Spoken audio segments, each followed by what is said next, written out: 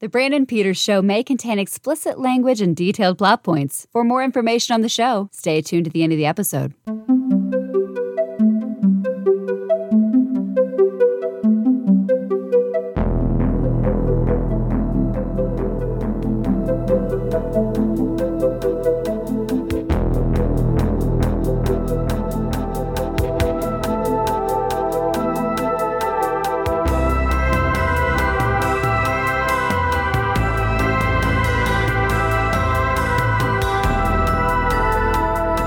And now, here's Brandon.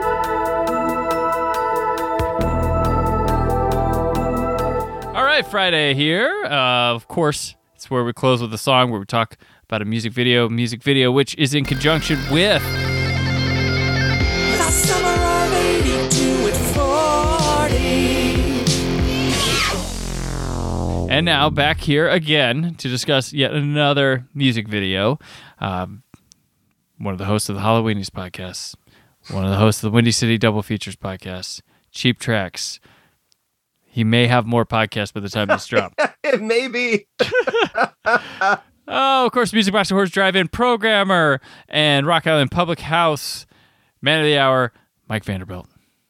Thank you for having me back, Brandon, and thank you for one of the reasons I started the Cheap Tracks podcast is because I don't get to talk about music as in depth as I'd like to. I'm kind of known as a movie guy, in social media circles and everything because of Halloweenies. But quickly, one of my favorite things to do on Halloweenies was when we were doing a movie that had a pop soundtrack to kind of dive into the history and educate myself. Like I know stuff, right? Learn more, and that's what's been fun about doing this series with you is learning more bits of trivia that I can impress my friends with. Gotcha. Or just aggravate people. Somebody asked Ashley once on Twitter, Ashley, my bartending partner from Rock Island Public House, do you listen to any of Mike Vanderbilt's podcasts? And she says, no, I listen to that motherfucker run his mouth far too much as it is. Fair enough. He lives rent-free in my head. Not for that reason. Well, it's like if you do see me tending bar, I'm usually working out a bit for one of my podcasts. The other day, what were we talking? I can't remember what Ashley was sitting on the other side of the bar and I stopped by and she goes, is this a bit? I'm like, it might be. She goes, yeah, it needs a little bit more work. You're not alone. I do that. I do that in before I write reviews and stuff. Like I'll text with one of my movie chat groups or something and be like, start throwing ideas I'm spitting and then it'll wind up there. And one of my friends when I was in, where I lived in Los Angeles, where I worked with, Maranzio Vance, we used to sit together. He was a stand-up comic, and he was working on bits through normal chat and stuff that would wind up in his stand-up act, which you could tell he's working on. But yeah, I'm gonna do. You know what? Hopefully, by the time this ends, I've been constantly daring myself, and people have been daring me to finally try stand-up comedy because it was always a dream of mine, and I haven't figured out what my bit is going to be, Gotcha. Yeah, you got to have some edge. Yeah, I don't know. Tools have already been taken. Tim Allen kind of put the kibosh on that. There you go. True. And speaking of music, one thing I've been contemplating for my show for year 3 is possibly doing episodes that are just to look at an album track by track and talk about it for an episode. So I don't know. Maybe folks. I think it's a great idea. Could do that. Thinking about that. So today, this track that we do have, Only the Lonely, comes to us from the new wave band The Motels, the lead singer from a single from their third album, All for One, which would later be a pop group in the 90s, right? I remember them. Yeah, I swear, right? Yes, that was it. Yeah, this song peaked at number 9 on the Hot 100, finishing 29th from the year, and was number 27 on the adult contemporary track and number 10 on mainstream rock. So, I don't Motels for the listeners, I just want to put it out there. It may be a band that they're like, I don't know, I don't remember. Go type in a song called Suddenly Last Summer. You'll be like, oh, okay, that's that band. Song. I always thought they were British. Yeah? Yeah, I don't know why. I can't. I think that's what the new wave bands, you're always like, they're probably British. Yeah, I think that's fair. It's there's a lot of things that were I was almost going to start a Twitter prompt. What's something that feels British but isn't, because like I have no reason for this, but Phantom of the Paradise always feels very British to me. It does, and it's De Palma. And it's De Palma, and it's shot in Dallas, fucking Texas. You know, like it couldn't be any less. Well, British. Paul Williams, he's not British, but he gives a British vibe. Right? Like there's things that feel British that aren't British. Jessica Harper, who's in Suspiria, that is a Italian movie, but you're like, she's European, right? No, Right. no. So, yeah, I get that. But they're very much American. They were formed in Berkeley, California. Yeah. The songs, this song, they credit the success to the video we're talking about. They say that's what This is what catapulted them to success. This is what catapulted the song. The song they don't think would have been successful without this video. It is a cool tune, but the video is very distinct. It again, like we were talking about, kind of like chasing trends or setting the trends, and I do feel like this video kind of sets a lot of the trends with its stylishness that came to music videos, and I think we owe that a lot to my favorite fun fact from this episode, that it was directed by Russell Mulcahy. Yes. You want to tell them who that guy is? Well, Russell Mulcahy is an Australian film director who I knew because of I've always recognized him for Highlander 2, The Quickening. Well, the first Highlander too. Oh, he do the first one too? Yeah. I forgot that. Okay, and Razorback, which is not the ending of that movie is far better than the rest of that movie, because it should be Jaws on land about a giant fucking razorback boar, but it's just not that good. But he kind of got his start in music videos, which is something you don't really see anymore. Right. Because in the 80s and 90s, so many feature film directors that became very good directors started out directing music videos. But listen to this. AC/DC. I mean, Australia, right? Eventually, if you're Australian, you're going to end up associated with 10cc, who we discussed on a previous episode. The Vapors turning Japanese, Kim Carnes, Betty Davis Eyes. Like, these are iconic music videos of that era. Bunch Total of Eclipse of the Heart. Rod Stewart, Tonight I'm Yours. We talked his video for Billy Joel's Pressure on the show last year at one point too, but I don't think I went into depth about Mulcahy too much at that time.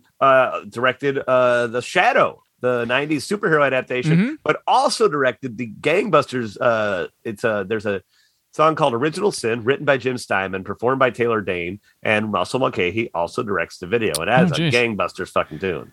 Yeah. I will say, Highlander, the first one, it is a musical experience. I think it's overlooked when there's finding appreciation for that film, because they have Queen write all the music around it, but there's I love when a movie has a rock and roll score like that. Right. Yes. It's rare that it happens and that it's done well, but I think we can owe a lot of that to Russell Mulcahy, probably having worked with them and like knowing how to direct, how to choreograph, I suppose, things to music, to set to music, right? He, unlike Bohemian Rhapsody, he correctly used the song Who Wants to Live Forever in a movie. A moment that still cracks me up when I think about it. Have you seen Bohemian Rhapsody? No. The one where Freddie Mercury's lip syncs the whole time?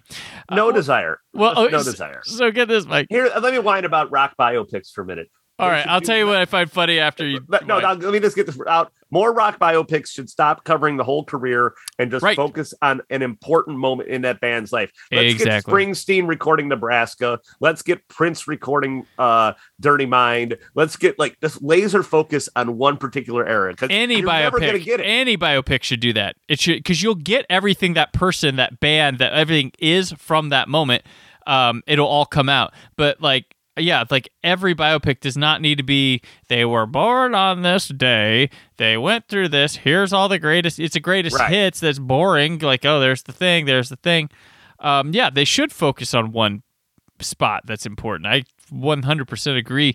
The Bohemian Rhapsody part that cracked me up, so it's after Freddie Mercury finds out he has AIDS or whatever, or not AIDS, well, he had HIV at the time, and he goes and he gets up, and it's this boring morning, or this sad morning, sad bastard, and he's looking at himself in the mirror, and they're playing Who Wants to Live Forever, and I'm like, this song was written about immortals chopping their heads off. This was written for fucking Highlander. It's not about, you're making a Queen movie, you should know this. You should know this. I died. I was laughing so hard. I was like, this is no. Oh, but we give Oscars to lip syncing too. So, but yeah. So the song is about empty success and like being popular or not feeling it at home. Like it's very much. It's the same kind of subject matter as a later song. Blink-182's "Adam's Song" was very much about that. But yeah, I was reading about what it was. I was not expecting a Blink-182 connect. Yeah, it's they're basically about the same thing. Like she had some critical acclaim success, and then like she hadn't recovered from her parents had died. She hadn't felt better from that yet, and it was just a contradiction of worlds that she was living in. Like she was this star, but not feeling like she was a star. Martha Davis. Yeah, she was. She wrote the song. Yeah, she wrote the song. That's worth noting. Mm-hmm. Stone Cold Fox and looking yeah. good in this video. Kind of got like a 1940s femme fatale look going on. It wants to be 80s Casablanca. That's what this video. But that's one of my favorite. I love. It's good stuff. 80s, like 1940s, 50s, 60s via the 80s. That's like one of my favorite aesthetics. A lot of coral, a lot of sea foam. Smoky rooms. Love smoky rooms. You know what? I don't know if we've ever talked about this on this show. Okay. One of my favorite things from the 80s, anyway, it intersects with music videos a little bit, was Michelob's 1988 The Night Belongs to Michelob campaign. Okay. Do you remember these commercials? I might. I'm not sure. They were always set around 6 at that time. They were always set around New York or like the major downtown area, and they were in smoky bars and hot people like looking at each other's in bars, and they would always get like they had Genesis or Phil Collins or Eric Clapton playing a tune, like a rock tune over it. Okay. They were very moody in their atmosphere. And they're always set around nightlife, right? A lot of neon, a lot of rain drenched streets, all the neon reflecting off of it, and it just made fucking nightlife look cool. And it's like, I think it may have made me want to become a bartender, because I thought that's what my Friday nights were going to look like throughout the rest of my life. They maybe a little bit, but this video definitely has that aesthetic. Well, because the Michelob campaign was obviously a reaction to music video culture in the 80s, especially with the use of the rock bands. But it's a great ad campaign, one of my favorites. And I definitely can see the influence from on that. I mean, it's got a very Tony Scott look to this video. Yes, Tony Scott. Like everything's smoky, everything's orange. You got the fans. It's heightened. It's stylish. There's aesthetics, and I like that. I'll take that over neorealism any day of the week. Oh yeah. Definitely, that's one of the reasons I love that RRR movie everybody talks about when I saw it. I haven't seen it. But I hear it's fucking amazing. Oh yeah, it does not apologize for a single thing it is, and I love that. Katie Rife, our friend, friend of the show, described it as like, so it'd be like if this movie was made in America, it'd be like, what if Thomas Jefferson and Ben Franklin turned into fucking tigers? Yes. Yeah, pretty much. Yeah, it was so good. Oh man, that was a good thing. And the funny thing is, I took my son to that one just on he needs something to do today. I'm like, I showed him the trailer. It's 3 hours. He's like, yeah, I'll go. He loved it. So I was like, all right, that's good. That's cool. How old is he? 13? He's 10. He's 10? Yeah. And that's cool because that you're introducing him to the world of, the world of cinema, like true world cinema. Yeah. But you're not taking him to some boring ass shit that a kid ain't going to enjoy. Right. Like you're taking him to the cool action picture. Yeah, he thought it was. He was like, he's like, he nudged me at part of the movie. He goes, "Can I swear right now?" I'm like, "Yeah, sure." I go, "What do you guys say?" He goes, "Those are the two most badass dudes I've ever seen in a movie before." Like, that's like, awesome. All right. And he's watching a movie. He's 10. He's 4th grade. Watching a movie in Hindi and just loving it. I'm like, you're better than me, son. I don't know that I would. It took me a while before I was watching Hindi movies, and even then, I'm like, couldn't this be an hour and a half? I mean, foreign to the U.S. films, like it took Run Lola Run for me to finally get it. That was the one that unlocked me to checking everything else out to the whole world of cinema. Of cinema. That I was like, Give me it all. So back to this video that I yes. wanted to talk about the bar itself. All right. With the lighted top, because I mean, obviously that's a nod to The Shining, right? Yeah, and the people appearing, and that's got to be somewhere in the mindset, whether they know it or not. Yeah, this is very much like, if you check out those Night Belongs to Michelob commercials, this is you can definitely see the line. Like there's a straight line between this. Good song, great video. Yeah, I think this is a cool one. Yeah, I noticed the editor, Doug Dowdle. Okay. He directed Rick Springfield and Iron Cara videos, and he did Bonnie Tyler. So our director, McKay, does Bonnie Tyler, Total Eclipse of the Heart. This guy directs Holding Out for a Hero video. They shared Jim a Bonnie Tyler, yeah. And I think both Jim Steinman as well. I could be wrong on Holding Out for a Hero. Okay. Well, he edited some other videos.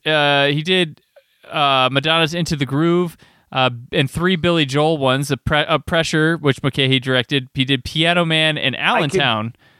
Piano Man too, huh? Yeah.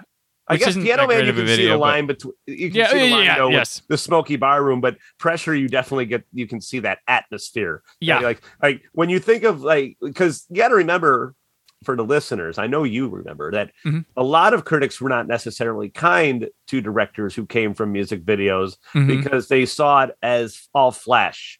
Yep. All style, no substance. But I like style. There's nothing wrong with that. It's better when there is substance. It speaks visually. I like that. Yeah. I like that. It gives character. And the last thing, the notable thing I had this guy, he was the supervisor for special video material on Streets of Fire, the Walter Hill movie.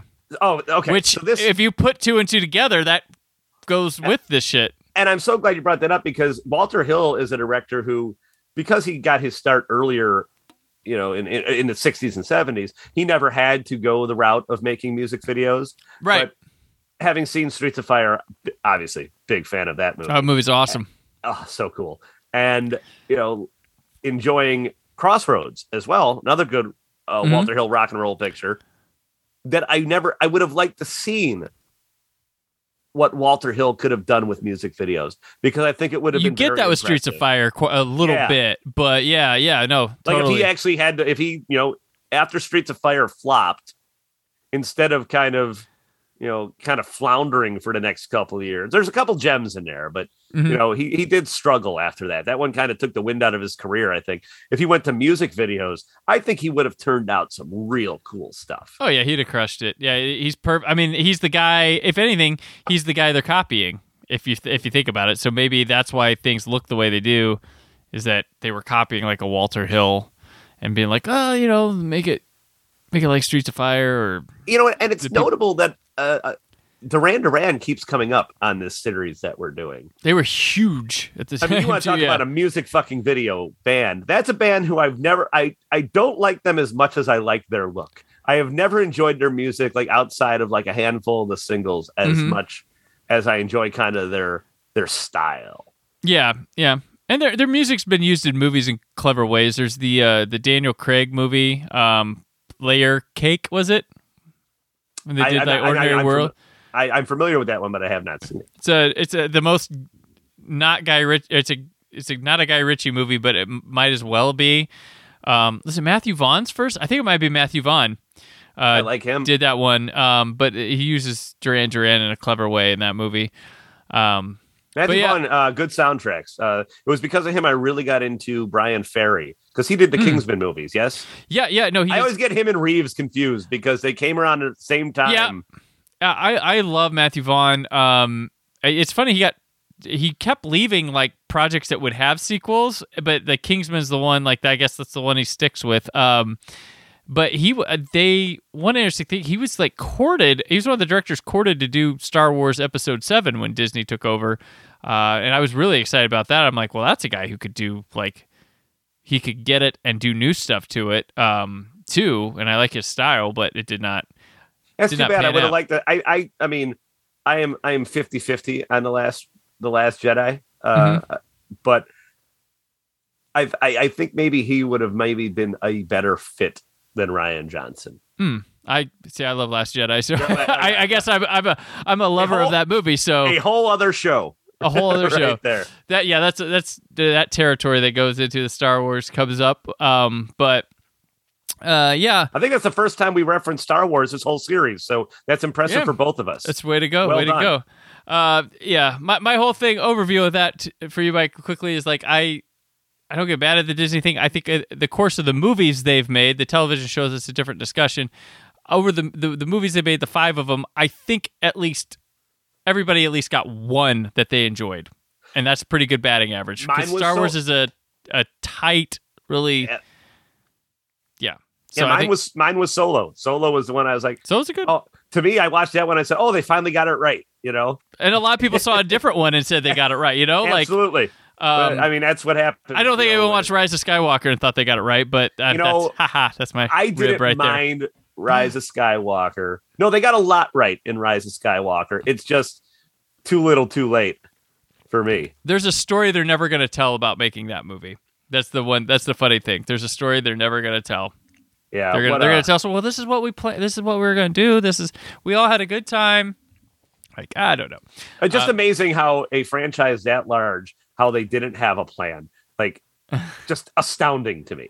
Yeah, astounding. George anyway. kind of didn't, but the Motels had a plan in this this video. I think great. Like I said, I just really did. Like, what can I say? This is the visual medium. The style of this thing is great. Just great. They have. I like the hair and the wind for the guitar and sax solos that go on there. Big fan of the fan. Yes. As much as I love the fog machine ain't shit without the fan. Yeah, she gets a guy who like randomly comes up and kisses her. She's like, no, off.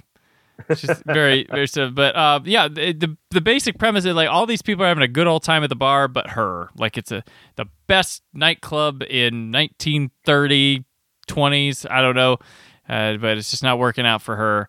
And it's very moody. Well, one of the funniest things is like the video. So the song has guitar and sax solos, but every time one of them occurs, they focus on the string section in the house band that's played up there. I'm like, that's not the right instrument. I'm like, if they got strings, they have horns somewhere. Like, so that was kind of a funny thing.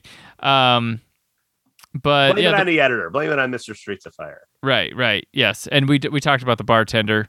Had to be shining. Yeah, that's a cool. I like the lighted bar top. Although in reality, that would be a bitch to keep clean. Oh, I bet. I bet. This video did win Best Performance in a Music Video at the American Music Awards. I don't know. I don't think that award lasted very long, did it? No. It's like one of the only times I've ever read that.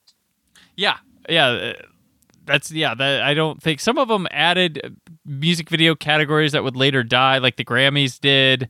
Then the VMAs were about this year or the next year away from. Oh yeah, Grammys first awarded 1988, last awarded 1989. Yeah. There we go. And it's so funny that bands still shoot music videos because I love it. As somebody who came up in that era, I mean, watching music videos was a treat. And I guess you watch them on YouTube, but it's just weird to think that there isn't just a channel of music videos playing all the time anymore. Right. I mean, but yeah, we had MTV, VH1, BET. There was the box where you could call and pay for a music video to play. I was just talking about the box and I don't know if that was a national thing or a Midwest thing. I'm sure there were variations, but across the country. Yeah. But the box holds a very special place in my heart. And I talked about it on the Playboy podcast because we were doing the September 1985 issue. Which Madonna's the cover girl, but she didn't pose for Playboy. These were old pictures from 79 and 80 that they bought and put. Okay. So the box.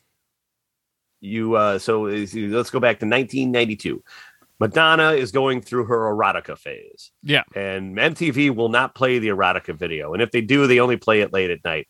But one Sunday, late at night, I'm watching the box. The erotica video came on. And this may be TMI for some of your listeners. but that was the first time I masturbated and knew what I was doing. Like, because when you're, for those who don't know, for the ladies out there, this might be the same case for you, but like when you're a man, when you're a young man, when you're that age, like, you don't know how to do it, and you do all sorts of wild shit, and are like, you're like, oh, you don't realize how that feels good because you don't realize that you were just masturbating. Yeah. That Madonna was the first one. And it was, the erotica video, which probably set the stage for a lot of perversions I have later in life. That was like the first time I said, I know what I'm doing and I'm going to fucking do it. But the thing about the box was so many people would get in trouble. It was like because it was like essentially 900 number. Right. Yeah. You would call it so many times because you'd watched that video a million times, but I don't understand because I was 12 and I figured out, well, what you do is you call. I got to ask my mom, hey, can I call this video in?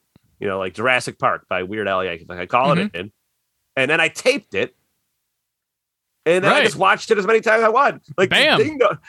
Come on! We were well off enough, but we weren't rich. Like everybody had a VCR by 92 or 93. Yeah. Come on. Yeah. But the call, like, you heard countless stories about that, about some teenager would call a million times and, the bill would come through, the phone bill would come through to the box and it'd be, $400, $500. But also you could just wait and some of them would play. But there was the danger that someone would call and request one in the middle of the one you were watching and immediately end it and play the one that someone called in. Well, the box was cool. I love when that comes up because I don't know if that was a national thing or a strictly, because where did you grow up? Indiana. So yeah, so we're close enough. Yeah.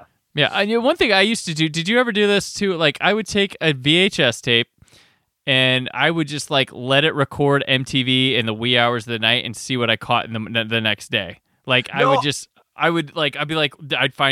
found Liquid Television that way because it didn't used to air during prime time stuff. Right. I did love Wicked. Of course, old videos, like rare video. Like I would just, throw it out there, wake up in the morning and like fast forward around, see what I caught.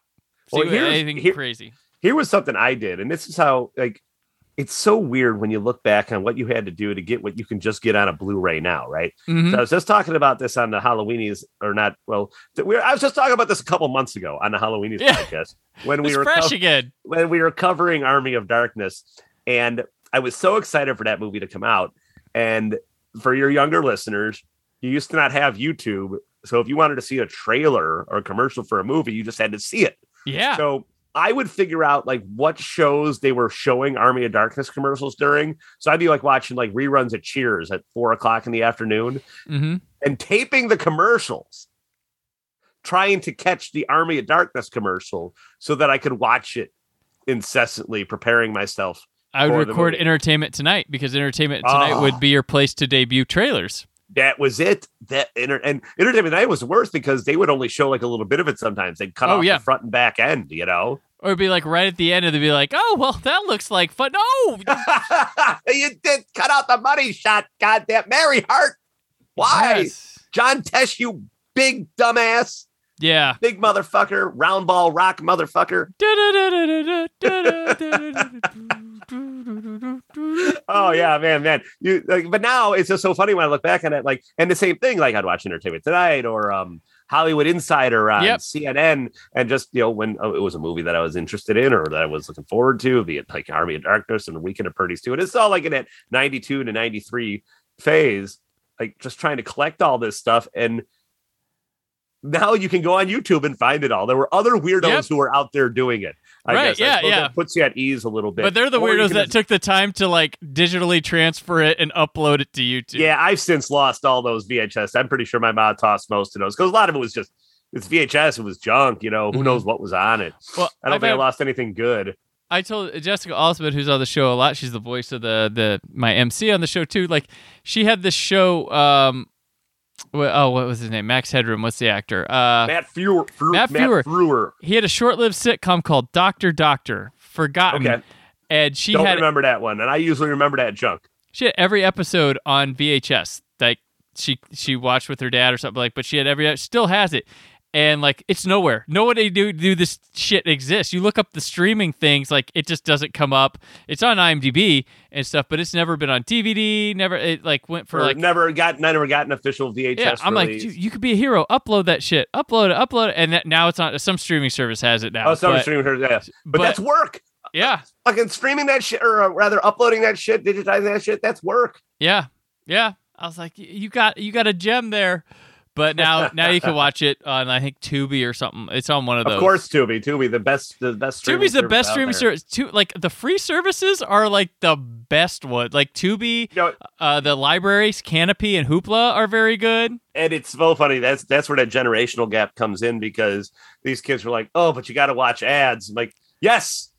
We used to call them commercials, and we used to look forward to them because we were so stupid. We had favorite commercials that we liked to see. And I could get up and piss or go grab something and come back. That's how I use it. Like I like the ads because it's like, oh, time to fuck around on the phone. Time to, take a piss, time to go get a snack. And I don't pause it. I try to run back, like the good old days. Yeah, I have the 99. I have Hulu for 99 cents a month because I catch the Cyber Monday deal every year and renew. Nice. But it's you have to have ads, and people are like, oh, you have Hulu with ads? I'm like, hell yes, I have Hulu with ads. I'm paying 99 fucking cents a month. I can sit through the 90-second commercials, and I like them because I can go whew for a sec. Chill, the problem is most of the ads stink, though. Like all the ads, they're horrible. There's no good ads. But I was watching old commercials, and like I'm just talking. We were talking about that 1988 Michelob "Night Belongs to Michelob" campaign. There's no artistry in advertising anymore. No, or maybe I just sound like an old man. I don't know. Yeah, I do. I mean, Jessica and I do a segment where we just talk about old commercials. So there is an art to them. There's a bring me on for the "Night Belongs to Michelob." I'll pop one in. I'll find it, but we'll do beer commercials. And you're gonna love the night. You. All right. You are gonna love the "Night Belongs to Michelob." All right. I will let Jessica know the next time we will do beer commercials, and I'll bring you on for that. So cool. But this is a lot of added extra, very 80s related stuff. So I think that's the fun of these things. Yes, that's the fun of this show. Mm-hmm. Anybody can go read Wikipedia. Oh yeah, right. It's experience. But we're giving you the experience. We're giving you, insight into our personalities, into our lives. Mm-hmm. That's what I like. It's definitely, and it's, it's called the. You're Brandon finding Peters out Show. when I masturbated for the first time. I love it. It's gonna be the clip to sell this show on. I do love it. All right, but Mike, I appreciate you coming on for the summer of '82 thank at 40. Thank you for having me. This has been a blast. Yeah, and of course, we already have plans for your returns for like Masters of the Universe. Now you're on a commercial episode that you would be on one of those. G.I. Joe the movie. So that's right. We do have to G.I. Joe the movie. G.I. Joe the movie. Those are some of the ones you've thrown in the hat there that I'm very eager to get to. But until then, this August, what you got going on? Just the normal, the usual. August already. One of my favorite. Well, growing up, August was one of my favorite months of the year because that's when the movies would release all the good junk, all the good trash used to come in August. But August is always very melancholy because as much as I am a man who loves seasons, I really do enjoy summertime. And if it's August, I'm probably regretting that I didn't take more advantage of the summertime months, like I say I'm going to do every year. But gotcha. You can always check me out on Halloweenies. You can always check me out on Windy City Double Feature. You can always check me out. Cheap Tracks, still rocking and rolling. And of course, Centerfold, revealing culture through Playboy Magazine. Find me on Twitter. Find me on Instagram. Be happy to follow you back. All right. And I'm on Twitter and Instagram at Brandon4KUHD, written work at WhySoBlue.com. Scott and I return Monday again. We're, I think, Fast Times at Ridgemont High, Friday the 13th, and the Star Wars re-release are this coming episode. If I'm wrong, well, you gotta wait, or you already heard it. So hey, cool. Yes, all the films that shaped the summer of '82 right here. So until Monday, stay film positive. The summer of '82 at